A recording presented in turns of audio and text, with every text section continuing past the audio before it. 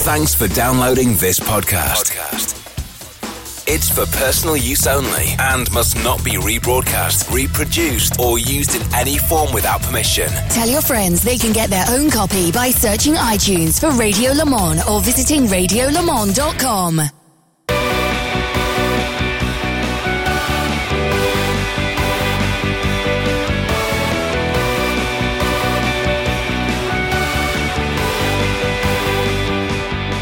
Well, as you can hear in the background, the strimmers are out. Things are being just tidied up in the last moments before the Liquid Moly Bathurst 12 Hours this weekend. This is our now traditional visit to the National Motor Racing Museum here at Bathurst, and Brad Owen is standing outside the sunshine with me here, as is Johnny Palmer. Now, JP, you've been here before, but not for a decade. It was 2010, October 2010, when I came out for the 1,000 Ks. And two unknown blokes called Craig Lowndes and Mark Scape won that race. And after that, I think on the Monday morning after the 1,000, I came in here and had a little look around. I'm reliably informed by Brad that I'm not going to recognise this place. It has changed so much in 2 years, let alone a decade. So I'm really looking forward to this visit. Well, bear in mind, I was last here, I think, in Easter, and it's changed since Easter, and that's why we're back again. Shall we get inside in the aircon, Brad? It sounds like a great idea, John. Let's do it. Thanks for having us back here again. I'm dying to see Johnny's face when we walk in here. Okay, so this hasn't changed. This is the shop that we keep stocked up with goodies. But this is new, straight away on the left-hand side. Absolutely. So last September, we opened our immersive room. We worked on this for a little while. There used to be the old theaterette with the traditional tiered seating and the blow-by-blow, year-by-year description of what happened up here on the mountain. We went, I think it's 2019, we can do better than that. So in June last year, we got 11 of the cars out of the museum that belonged to the council, sent them down to the workshop for a bit of a check-over, including a few great race Bathurst 1000 winners, and took them out on the track, got some local guys with some drones, some cameras, and took people on a immersive experience around Mount Panorama. Let's have a look. Let's have a look then. All right. Well, we're going to be a bit quiet in here at the moment. Oh, right. So the first thing is it's 3 screens, and sit at the back, you are literally feel like the cars are driving past your feet here. Oh, this is exciting. Hang on, stick my head in. So this must have took a bit of putting together. I don't want to spoil everybody's fun here, but you've had to sync up footage from different cameras, from the race footage of the Supercheat Auto Bathurst 1000 with the old footage as well. So this is not the work of a moment, Brad. Absolutely. This is one of those ones that we took all of those great things from all the fantastic motor racing films, Le Mans, Grand Prix, some of the great stuff, and the moments from Bathurst history. We talked to the rights holders. Channel 7 have a lot of the old footage. Supercars Media have the modern stuff. We got some of that. But behind all of that, and you'll see when the other part of the program starts, we've got our cars going around and showing off the mountain in chronological order, because that's the way my brain works, that it has to be in the right order, going from oldest to newest and making people really get an appreciation of the mountain. I'm loving seeing that Mini up there, and there was the Ford Cortina I saw a moment or two ago. This is just classic stuff for anybody who grew up watching the James Hardy 1000 or the Bathurst 1000. I go all the way back to James Hardy 1000 that we used to see in the winter time. In the UK, normally we'd see the highlights around about January. I'm going to move out. We'll come back and see this properly later, but I don't want to spoil what's going on there. Now, the whole point of this, when I spoke to you before, we had the Lounsey exhibition the last time that I was here, which was extraordinary. How was that received, first of all, Brad? We actually had, from February to April last year, a record crowd at the museum. So it was the first really big special exhibition we'd done since I've been at the museum. It was really well supported. Obviously, Craig and Lara Lowndes loaned us some amazing items, some trophies, their Cortina road car, and a whole bunch of stuff from their history, and that was really good. So since then, we've had an exhibition in last October about the 40th anniversary of Racecam being introduced to Australia in 1979, and the career of Peter Williamson, who was one of the first drivers to carry the Racecam. And now, this week, for the 12-hour weekend, we've got something different, and I guess John and Johnny, it's more up your street, I reckon. It's right up our street, JP. You recognise some of these? Just a bit. I'm just looking over at the 912 car there because amazing memories from 12 months ago, particularly from Matty Campbell in that final stint. But yeah, GT3s galore right in front of me and through the ages as well. Brilliant. What I like to see as well is the fact that we've got a Abarth that so captured people's imagination with Abarth and FCA in Australia deciding to debut the car in Australia by racing it here at the 12 Hours, and it was extraordinary. I remember them giving all the marshals some sun cream and a little seat and a backpack and a letter signed by, I think it was the chief executive from down here, that said, thanks very much, particularly for those of you who are going to be wearing the blue flags, because you're going to have them out for us a lot. That's the essential part of racing here at the mountain, that this is a people's race. It is, absolutely. And, they're very well remembered. And you look at it and you go, it's a modern Fiat 500, how fast can they be? These things were actually doing lap times quicker than the Falcon GT HO Phase 3, the biggest, scariest, fastest of the Aussie muscle cars of the 70s. And this thing was faster than it, and it's a shopping cart, realistically. I know somebody who's run a couple of these. They're very good stuff. Now, this is the perfect example, isn't it, what we're looking at here, of how you can react to your situation. Here you are at the mountain. It's the 12 Hours this weekend. We've got the next 6 hours in April, which is a few months away. And the bulk of these cars will be staying on up until that time. Absolutely. We unfortunately have to say goodbye to Matty Campbell's 2019 car straight after the 12-hour weekend, but the other 10 cars in the exhibition, we're planning to have them here until Easter. So for the crowd coming up for the 6-hour, for everyone travelling between February and April, these cars will be here on show in this exhibition. And what we've got here, Johnny, if we stand over here, here's the RX-7, the Gary Walden and Mark Scaife car. Now, you look at that, and then you look at some of the more modern GT3 cars. It just shows, Brad, how this race, the 12 Hours, has come along in a relatively short space of time. Absolutely. This is the early days when it was a production car race. Having said that, I was lucky enough with the owner of this car to get a couple of laps around Sydney Motorsport Park earlier on in December. And for a 25-year-old production car on road legal slicks, and this thing is road registered, it's a pretty quick car. And it wasn't until a GT3 Cup Porsche went past us that you realised it wasn't quite as fast as a modern car, doing the same track. But it's got a rotary engine, so it has that particular sound as well. Subaru Impreza. Now, Subaru have got a big history here at the mountain. We think of the battles, of course, between the Subarus and the Mitsubishi Lancers, and in production car terms, those were the two big brands here for a while. Absolutely right. Those two cars plus the BMWs were really quite successful. The interesting thing about this car, and if the Subaru spotters will pick it straight away, it doesn't have the letterbox scoop on the bonnet. This is a naturally aspirated, so it was a class car, but it was run by Team Bathurst, so 3 Bathurst drivers, Bathurst sponsors, Bathurst guys in the pit crew. They won their class in 2009 and 2010, so it's a cool local car with a good story. And Shane Sainz, by the way, still wrapping cars here this weekend. Shane is one of the absolute superstars. Now, as far as I'm concerned, you can't talk about drivers from this part of the world in endurance racing if you don't talk about Mal Rose. We've had him all over the world, Nürburgring as well, of course, and here is one of his cars from, what year is this? This one actually ran the Bathurst 12-hour in 2013 in the Invitational class. It's a class winner, but it's a car that actually started life with Gary Rogers Motorsport as a V8 supercar.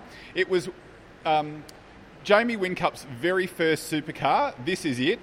It was then, after the team had finished using it, it had gone across.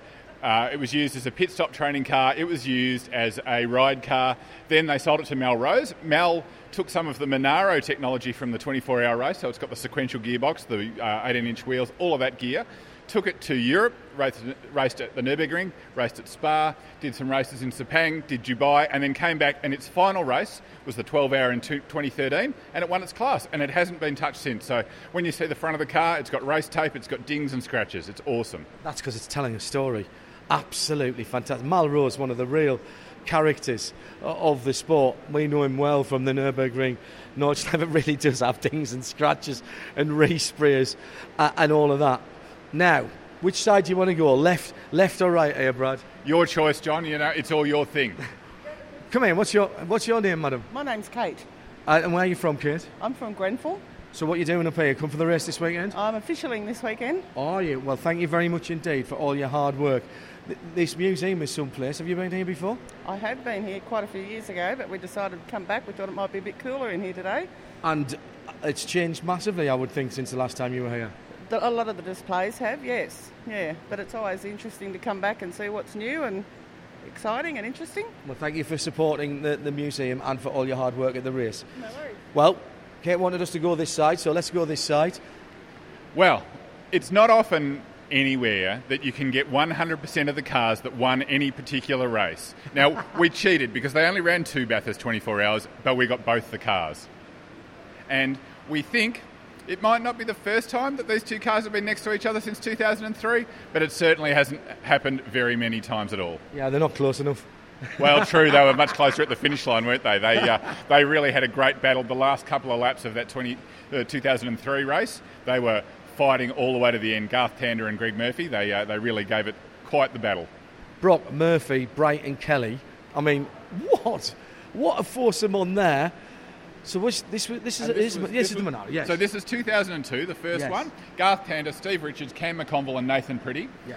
And then the next year this car ran, and then with the Brock and Murphy crew, they actually won the race. But this car stayed on until 2004 in the Nations Cup GT Racing Series, and it is in the condition that it last finished its final race at Wakefield Park in Goulburn with Nathan Pretty driving it. Still owned by Gary Rogers' team. When the team were up here for the Bathurst 1000 last year, I talked to Gary and Barry Rogers and said, "Can I borrow your car? Because we've got the red one on display at the museum." They said, "Yeah, absolutely." So we've got the 2 of them back together for this exhibition. Do you find now that you've got your feet under the table here, and now that the vision of what this could become here at the museum is beginning to take shape, you seem to have an embarrassment of riches all the time, Brad. So every time you ask for something, you seem to get more than you anticipated. Surely that's a testament to Bathurst Regional Council, to you, your team, and to the regard that the museum is held by Australian Motorsport. Absolutely. We can't thank the teams enough. We've had Techno, we've had Erebus, and we've had GRM just in this exhibition, the top flight teams that are still running cars, and you just have to go and say yes. And in fact, we have 11 cars here on display. I probably didn't expect to get so many yeses. I kept asking for cars just as an insurance in case I had a couple of no's. As it turned out, they all said yes, so we had to find room for 11 cars. And it is really... it's great that everyone loves the museum, everyone's supportive of the museum, and it's not just the teams, it's the big collectors, it's the private owners, it's the people that have always had these cars and they know what we're doing here is great. This is a great place for the museum, and it's really fantastic that they are behind what we're doing here. It's awesome. Now, of course, in recent years, and certainly since Johnny and I in the Radio Show Limited team have been here, it's been the growth and rise of the GT3 version of the race. Still a multi-class race even this weekend, but we've looked at some of the cars that really put this race on the map in both 12 and 24, of course. Let's remember, there's a couple of 24-hour races in the history here as well.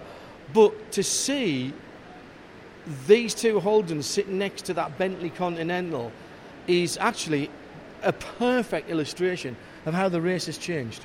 Yeah, absolutely. You know, you look at the way that GT3 has grown globally, but the impact that it's had on the race here at Bathurst, and it is incredible. You know, we're lucky enough to have one of the Audis of the sort of similar spec in that early days, and there's a heck of a lot of production car in that. There's a lot of things that are still made out of steel rather than carbon fibre over the shell.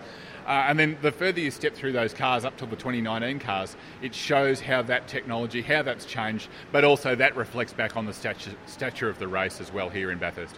And on the other side, we've got Audi, as Brad said. We've got the Erebus Mercedes. Now, which one is this one? All right, this is a Thomas Jaeger car. Right, well, Thomas, absolutely instrumental with AMG as well, of course. Betty Clemenco, the First Lady of Australian Motorsport, still. And she really got this race. And I've got to say, I think she was an important part of the GT3 race in the early years. She got on television. She spoke her mind, because that's what she does. And I think people sat up and took notice. Absolutely. You know, people absolutely love Betty, and they see her passion for the sport, And yeah, she doesn't fit the mould, and that's, I think, what people love about her as much as anything else. But the fact it's an Australian tradition, though, isn't it? Almost being the outlier is actually standard. It is kind of what we do, absolutely. But you look at this car, and this car won in 2013, and Bernd Schneider was driving it. So you're talking Mercedes-Benz royalty here, and her little team here in Australia got them out here, and as it turned out, they would bring Mercedes-Benz into supercar racing, kind of kicking and screaming, but they did it. And, that was because of her drive and her leadership of the team. Absolutely right. Now, McLaren sitting alongside here as well. Who can forget the Techno bright orange car? We've got McLaren back, of course, this year with the new 720S. There seems... Look, I know we have a good-hearted rivalry between England and Australia, particularly when it comes to sports, and very particularly when it comes to cricket. But there's something about British cars and English cars in particular that the Aussies seem to take their heart. They love the big V8 Bentley, what's not to like, but they like the V6 technology of the McLaren as well. Yeah, I don't know what it is. It's that sort of unquantifiable thing about these cars, and these exotic cars really do kind of get the imagination of the punters. And yeah, it does seem the British brands. And Bentley, people are absolutely crazy about Bentley. They've never won the race, but they are the fan favourite. That's correct. There's always this year to come, isn't there? And if the cars win the race on the basis of their looks, like those new Bentleys do look pretty special. JP's been wandering around with us, Johnny Palmer. The early doors of the race, particularly with the rotary engine Mazda there, and some of the cars that had supercar roots, the contrast between those and where the race is this weekend is extraordinary. Yeah, I draw similarities with the Spa 24 Hours, which used to be a production car category as well. I was chatting to a guy earlier on who still calls the 1000Ks the touring car race because, that goes back so many decades too. I think it's important not to forget about the history of these big races that have now escalated into the current regulations from the FIA. That's great because it confirms what we've got, 33 GT3, full-fat GT3 cars on the grid. But I think it's important not to forget where it's all grown from. And those little Mazdas were the car to have back in the day. Just looking at a Mercedes SLS, the engine technology is not that different in that car from the Mercedes Evo we've got for the first time in these new regulations for this year's race as well. So it's important. I mean, that's the great thing about a museum. You kind of go, oh yeah, that car's won this race, or that car's done really well in the past. And because there's so much new all the time in motorsport, you're constantly moving on to the next thing. It's great to look back at times as well. Yeah, and Audi, the only back-to-back winner in the GT3 era as well. Well, we come right up to date with the 912 from last year in the Kiwi colours, Earl Bamber Motorsport. Now, Earl Bamber Motorsport back for 2020, wearing the number 1. They've split elements of the team up because Dennis Olsen's in one car, Matt Campbell's in another, Dirk Werner's in another, and the team are running another. So they've really hedged their bets there. But this is a really important car. It was the end of this iteration of Porsche race car in this category. It was the very last version of it, and it was the first time that the GT3R and Porsche had won this race. Absolutely, and you think about endurance racing, and Porsche is the brand. They have won everything. So the Bathurst 12 Hour was really missing off their list of victories. So that win last year, I think, has probably redoubled Porsche's efforts this year. And you can see they've gone, all right, they've got a taste for winning this event at Bathurst, and they've come back with absolutely all guns blazing. So this event, without, sadly, this car after this weekend, but this event will continue till when, Brad? We're going through until Easter. So for the fans through the summer period here in Australia, and also the guys that are coming out for the 6 hour for the production car race, the exhibition will still be running until then. And what can you tell us about your plans for the future? You don't have to give us any trade secrets, but give us. I do really kind of want you to do that, to be honest. Yeah, look, we've still got a few really cool cars lined up to come and go. My vision really is that we'd like to have, other than the museum collection cars, which we have 17 of our own cars in the collection, I'd like to think that everything else might sort of spend 2 years here at the most and then head off. Our motorbike display is pretty huge. We've got about 55 bikes. Some of those have been here for a long time, so we need to give that a bit of a birthday this year. And I have a couple of ideas for a topical exhibition in October for the 1000. And I've just got to do a few negotiations and work out how many cars we can fit. 11's a pretty kind of good number. but it's really hard work getting them all in, and we'll see what other stuff we can find between now and then. Because presumably you don't want one exhibition to take over the whole museum. It's got to be representative enough to make sense, but small enough not to for you to have to clear out and change vast swathes of the building. Yeah, well, that's very true. You know, there's a limit with our resources, both dollars and people, how many cars we can move at any one time. Lining them all up with owners, you know, they can be spread all around Australia. You know, Techno came from Queensland. We had cars from Melbourne, so that is a pretty big logistical effort. But I think when you look around, you think it's definitely worth it. And we do try and tell more than just the one story. So we try and tell the story of Mount Panorama. We try and tell a bit more of a general story about Australian motorsport. And I think it's the National Motorsport Museum. Correct. Motor Racing Museum. Correct. You know, so there's things like rally. There are things like off-road. There are things like endurance racing. All of these parts of the sport that we try and at least have a little bit of coverage of. And those special exhibitions that we do twice a year will hopefully put a spotlight on some of those, and then we'll go and talk about the next thing 6 months later. And that's still the vision. Ready for a wander around? Because obviously we're going to stop recording shortly because we've done the bit that we need to do for the new... But you've not seen any of this. No, this is totally new. All the rooms were about the same size 10 years ago, but, I mean, the lighting's improved. The use of space, I think, is so much better as well. The memorabilia as well, just in the distance, those huge muscle cars that used to rage around here in, the 70s and early 80s. Oh, wait till you get in there. Right, I can't wait. Right, we're gonna terminate the show now. Brad, thank you as ever. Can't wait to come back again in Easter and see what else is planned. Thanks for giving us so much of your time. Well done to you and your team. Thank you, Johnny. Thank you, John. And it's always a pleasure to have you guys back here.